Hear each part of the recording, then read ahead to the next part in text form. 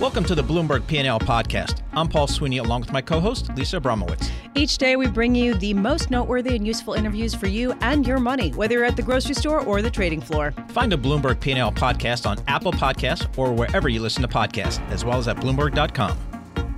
The day started with some tweets from President Trump saying that he planned to re-implement some tariffs on Argentina and Brazil having to do with steel as a result of their devaluing their currencies. He also, though, said that China was on board with getting some sort of trade deal done. But if they didn't do it, that he would escalate tariffs to try to make sense of all of these crosswinds. Damian Sassower joining us now, Chief Emerging Markets Credit Strategist for Bloomberg Intelligence, as well as Brendan Murray, the trade czar for Bloomberg. So let's head to our trade czar first. Brendan, lay out the land for us in terms of trade headlines this morning. Yeah, so there was a lot to unpack this morning, and at about 6 a.m. Washington time, the president tweeted this stuff about Brazil and Argentina and reinstating the steel and aluminum tariffs, which had been sort of lifted a little over a year ago to those two countries. And his justification was that they were, as he said, there were massive devaluations of those currencies, which is not good for American farmers. So he said he's restoring those tariffs on those metals immediately, and the market fallout from that was that U.S. steel companies' shares rose and Brazilian steelmakers' shares declined, and so it was another even by Trump standards surprise for everyone this morning. So, Damian, let's focus on some of those emerging markets, Argentina and Brazil. What does this news mean for those countries and just kind of investments in those economies? Well, it's still very gray in terms of exactly what he's announced here. But I mean, Paul, you make a good point. I mean, this is actually the first time that Trump has actually initiated tariffs due to currency manipulation. Go figure, right? This is actually the first time he's done it. So, let's take that for what it's worth. But really, he didn't elaborate on the level of the tax. I mean, if we just look backwards, we can assume maybe a 25% tariff on steel, another 10% on aluminum, because that's what we had earlier this year. But look, I mean, this hurts U.S. steelmakers who are relying on Brazilian exporters for their components anyway. So it's really kind of difficult to gauge who wins and who loses at this point, especially when this is done in lieu of the ongoing China-U.S. trade discussions. And to me, it just seems like a signal he's trying to send to China more than anything else. Do you think that he's going to re-implement these tariffs? I mean, is this basically a done deal? Well, Wilbur Ross was just on the tape saying December 15th is the deadline. He's reaffirmed that. So, I mean, it's anyone's guess as to how serious Trump is. But, when Wilbur Ross does kind of, draw that line in the sand, I think a lot of investors, myself included, are sure to take note of it. So, Brendan, give us a sense of this on again, off again, just the tweet of the day. Is there a sense that a phase one deal is still something that both sides can get to maybe at or near this December 15th date? Let me just go back to the steel and aluminum tariffs first. There is a question about this threat that he issued today about whether it's even legal that he can do that. So, once the experts figure that out, then I think we can assess what the damage might be. As far as the China tariffs, we've been hearing for weeks now that this thing was imminent, that they're in the final stages, and and the latest we get is that they're not quite there yet. So, and they're still haggling over the same basic things that they were haggling over 6 months ago. So, the longer time drags out here, and the closer we get to December 15th, we're now less than 2 weeks from there. The more I think investors are going to worry that this isn't coming together, and we are going to get the tariffs that the president threatened. He issued another tweet today, which kind of went under the radar screen, that said, the stock market is up 21% since March 2018 when I first started the tariffs. And so you wonder what he's kind of laying the groundwork for here. Is it bad news or good news? You can make a case for either one, really. Damian, are Argentina and Brazil manipulating their currencies?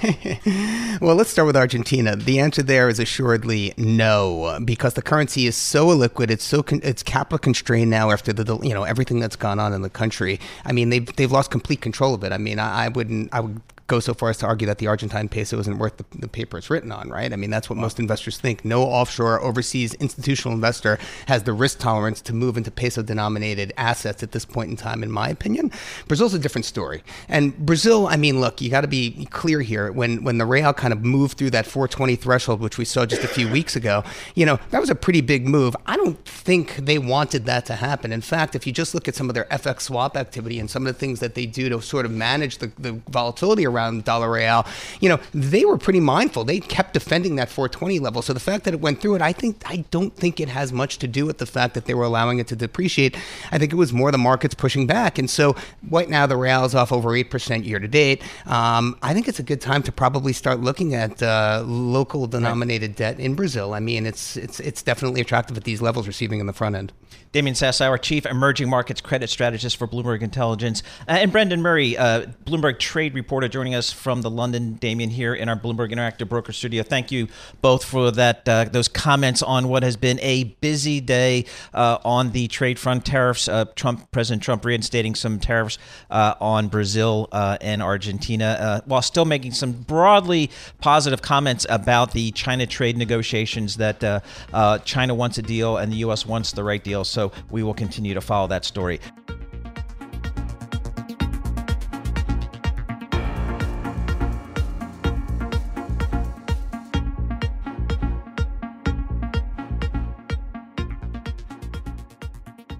Well, for quite a long time, global interest rates have been at exceptionally low levels, including the U.S. We even have significant developed markets such as Germany and Japan with negative interest rates. Is that a good thing going forward long-term for the global economy? Our next guest, I think, can help us answer that. Dr. Brendan Brown, he's a senior fellow at the Hudson Institute and publisher of the newsletter Monetary Scenarios at the Hudson Institute, based in London, but joining us here in our Bloomberg Interactive Broker Studio.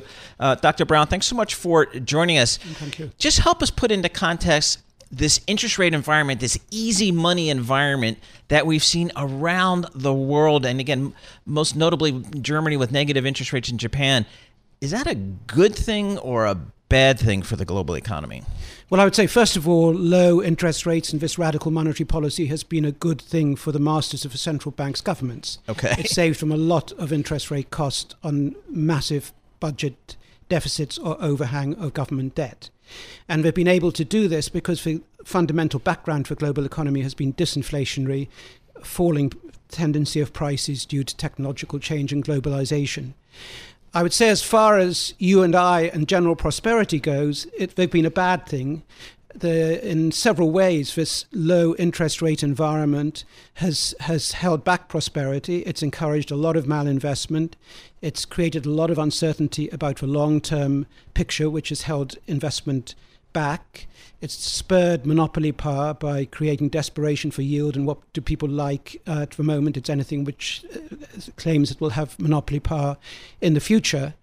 And all these things together have weighed on prosperity. So when you look at the general picture now, I don't believe investment spending or slow growth is a result of the crash 10 years ago. I believe it's the result of cumulative malinvestment and all these forces I'm talking about. What's monetary pessimism? Well, monetary pessimism has many strands. I've talked of several here, with monopoly power, these radical monetary policies producing low growth and prosperity and weighing on investment. I would say there's two aspects of monetary pessimism which have been false.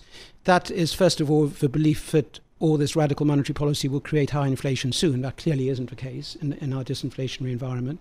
And the other aspect of monetary pessimism, which has proved false, has been the belief that it's all going to fizzle out quite soon and we're going to get a crash or recession. There's been a lot of false crash and recession warnings. But so we can call that monetary optimism that we haven't?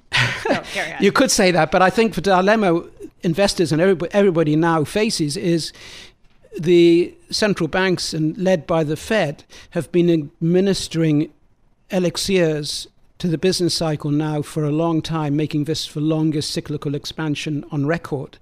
But we all know that the elixir is not going to create perpetual life for the business cycle, and that eventually there's an end game there. So when I look at Germany, the largest economy in Europe, manufacturing economy, export economy, is it Talk to us about the negative rate environment there. Why are the rates negative there? And what is the scenario for them to turn positive? The negative rates in Germany are a key aspect of a fundamental arrangement or coalition between Germany and the ECB, where Germany keeps rates negative or allows rates to be negative to help bail out Italian banks. But at the same time, that benefits the German export sector. I think it's creating a very treacherous situation in Germany because a lot of the people who are suffering from negative rates at the moment think they're doing okay elsewhere through asset market inflation. But when that turns around, they'll find out that we didn't do any good there, and they've also lost in their fixed investments. So there's a story out on the Bloomberg today. Peak private equity fears are spreading across the pension world. And it talks about how the fears are growing among the pension community that asset prices in the private equity space have gotten too high. Where do you see the biggest bubbles being formed? Or if you don't want to use the word bubble, excesses being formed as a result of some of these negative rate policies? Well, in terms of a real investment, I think the biggest question of all we face is, has there been over-investment in digitalization and this third industrial revolution? It's a bit like asking the question in the 19th century, was there over-investment in the railroads? And yes, there was. Research that has been done at the University of Chicago by Fogel and Engerman showed that there was over-investment and the actual prosperity gain was quite small. I think we're probably in something like that with digitalization today. But in terms of the financial investments and dangers, I think you've highlighted the core of that, which is private equity. So you think private equity is the space that's most inflated at this point? Definitely. And alongside that, you also mentioned insurance companies. You have to think of all these European insurance companies who have been going more and more into risky products to produce returns. And if eventually they are not there on a cumulative basis, there's going to be a lot of disappointment and results among households in Europe. And just real quick, over-investing in the digitalization, does that mean that the Googles and the Apples are overvalued? Well, Googles and Apples are valued on the basis of them having monopoly power into the long run. We know from economic history that monopolies do not generally survive into the long run unless something really has changed here. And so to value these on the basis of perpetual monopoly streams, or in some companies, in the case of monopoly streams still to come, is symptomatic of the general effervescence of financial markets. Fascinating, especially as Amazon attracts all of the attention on this Cyber Monday. Thank you so much for being with us. Thank you. Brendan Brown, Senior Fellow, he is joining us here, Senior Fellow at the Hudson Institute and publisher of the newsletter Monetary Scenarios. Here in our 1130 studios, or Interactive Broker studios, really interesting to me, the idea of comparing tech investment, digitalization investment today to the investment in railroads years and years back, and how, yes, that was revolutionary, but perhaps the amount of money that went in was a little bit more than what people were going to get out.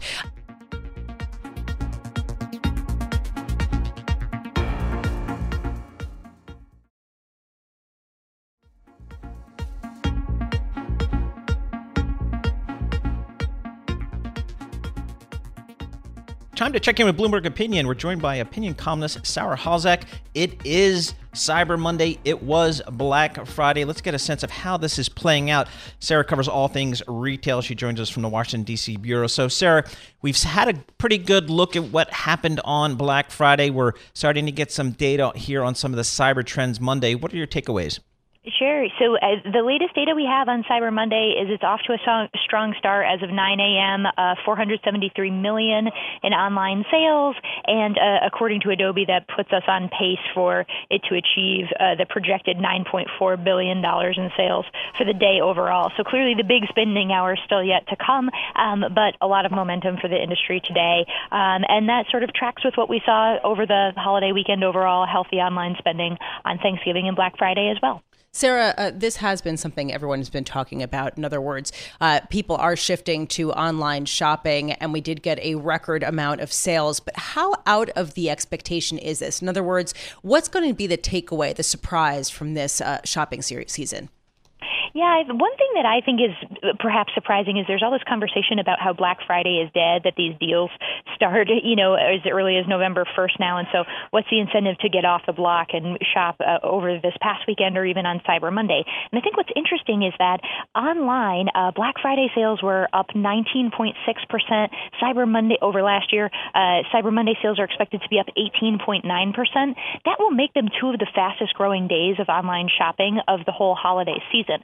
In other words, in the digital space, Black Friday and Cyber Monday aren't getting less important. They're actually getting more important. More of our spending is concentrating in these big deals events. So it's really critical for retailers to stay in stock today, to not have some website outages, make sure they have the merchandise that customers want. How about for the Gen Z and the millennials? What are we learning about how they are shopping here, bricks and mortar versus e-commerce? So interestingly, I think we all have this idea that Generation Z, lives their life with their nose in their phones, and so probably they are going to prefer that channel to in-store shopping. That's not exactly what we see. In fact, when we looked at data heading into this long holiday weekend, it was Gen Z shoppers, the ones who are going to stores, were the ones who are most likely to say, I'm going to be doing it with family and friends. I'm going to be doing it in a social, experiential way. I like getting out of the house. I like trying garments on before I buy them or testing out electronics in person. And so I think that there's not a lot of evidence out there to suggest that Gen Z is going to kill the physical store.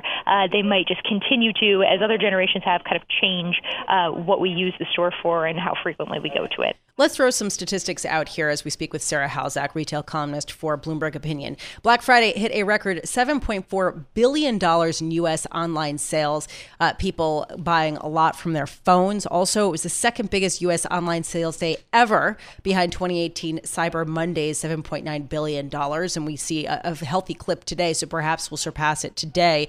I'm wondering, Sarah, you said that the bulk of the shopping was done in this period at this point. People are concentrating their purchases.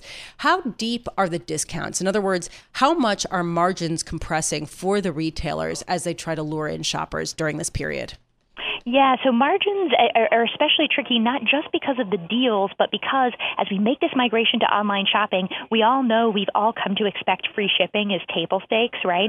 And so that's where a lot of the margin pressure is going to come in for retailers in this holiday season, is that two-day shipping has become the standard, and now Amazon has sort of stepped up our expectations even more by offering one-day shipping on a lot of products. Walmart, too, is offering one-day shipping on a lot of products, and so that's going to be a huge expense for them to shoulder and work through during the season.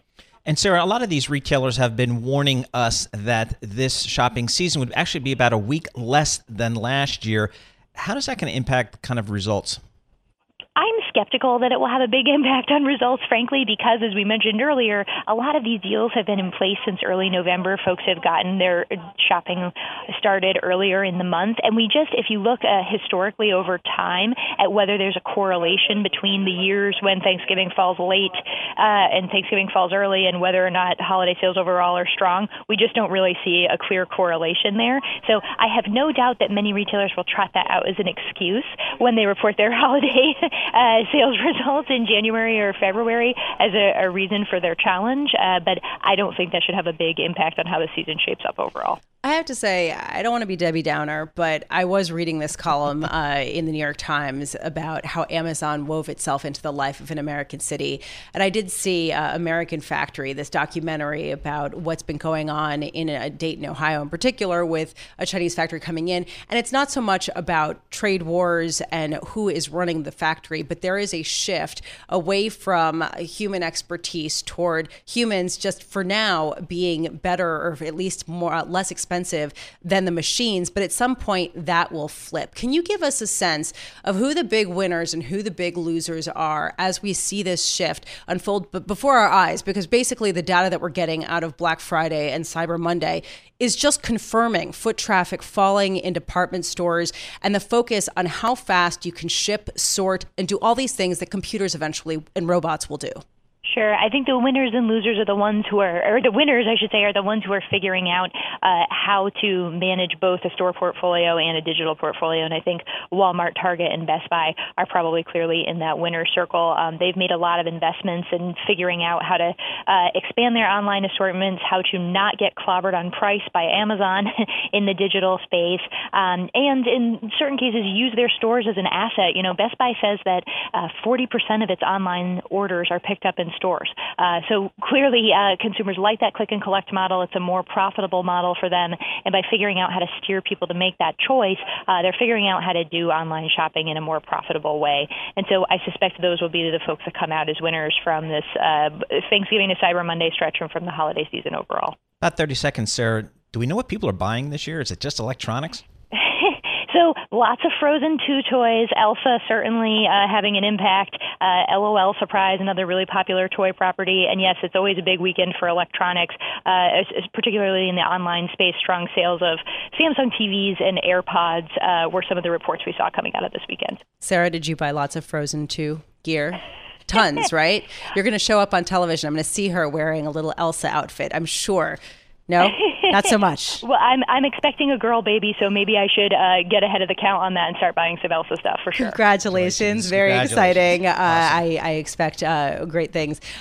So, Sarah, thank you so much for being with us. Sarah Halzack, Bloomberg Opinion retail columnist, joining us from Washington, D.C.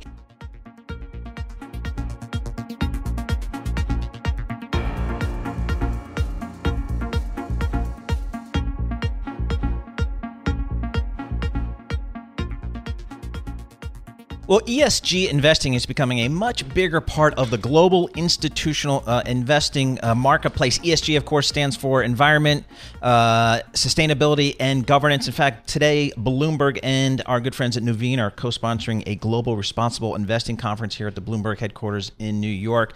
To get a sense of what this means for investors, we welcome our next guest, Steve Liberatore, lead fixed income ESG portfolio manager at Nuveen. He's based in Charlotte, North Carolina, but he joins us here in our Bloomberg Interactive Broker studio. Steve, thanks so much for joining us again. You manage $10 billion in core bond strategies at TIAA Craft part of Nuveen.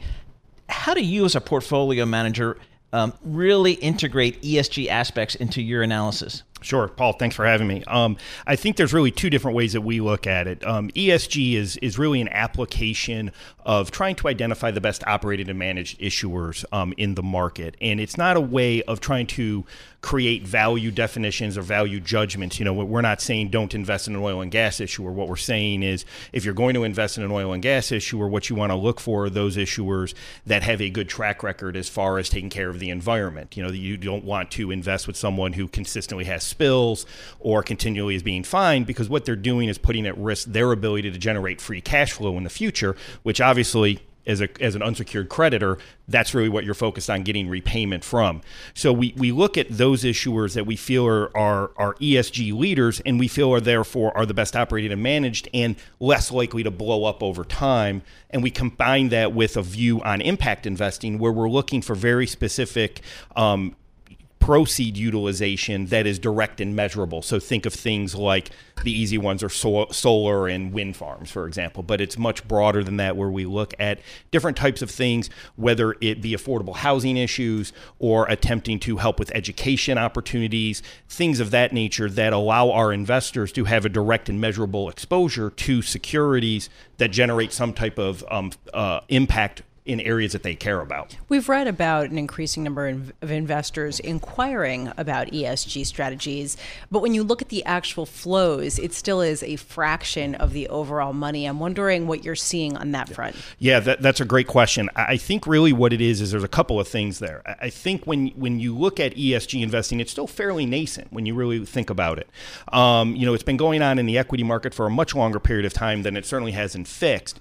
But what we're starting to see is the asset management industry as a whole had not been good at being able to create product that performed well relative to common benchmarks or to peer groups. And that's really due to how ESG was applied historically, which is really more of an exclusionary screen perspective. You were good or you were bad, and that was it. you wouldn't invest in any oil and gas name. So when oil and gas rallied, your portfolio was structurally deficient. You couldn't perform well.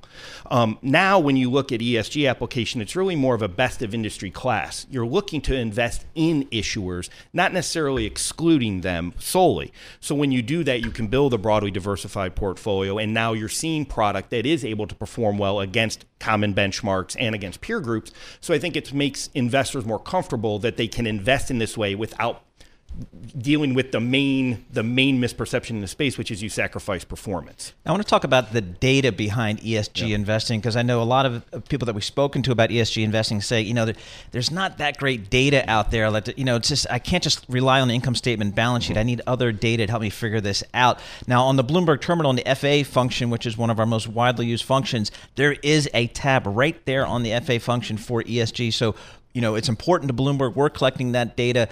What is your sense of kind of where the data is today to allow you to really use your analytical skills to factor it into your decision? Yeah, it's really at this point in time a little bit all over the place. There are certainly getting better over time, and it gets better on a daily basis.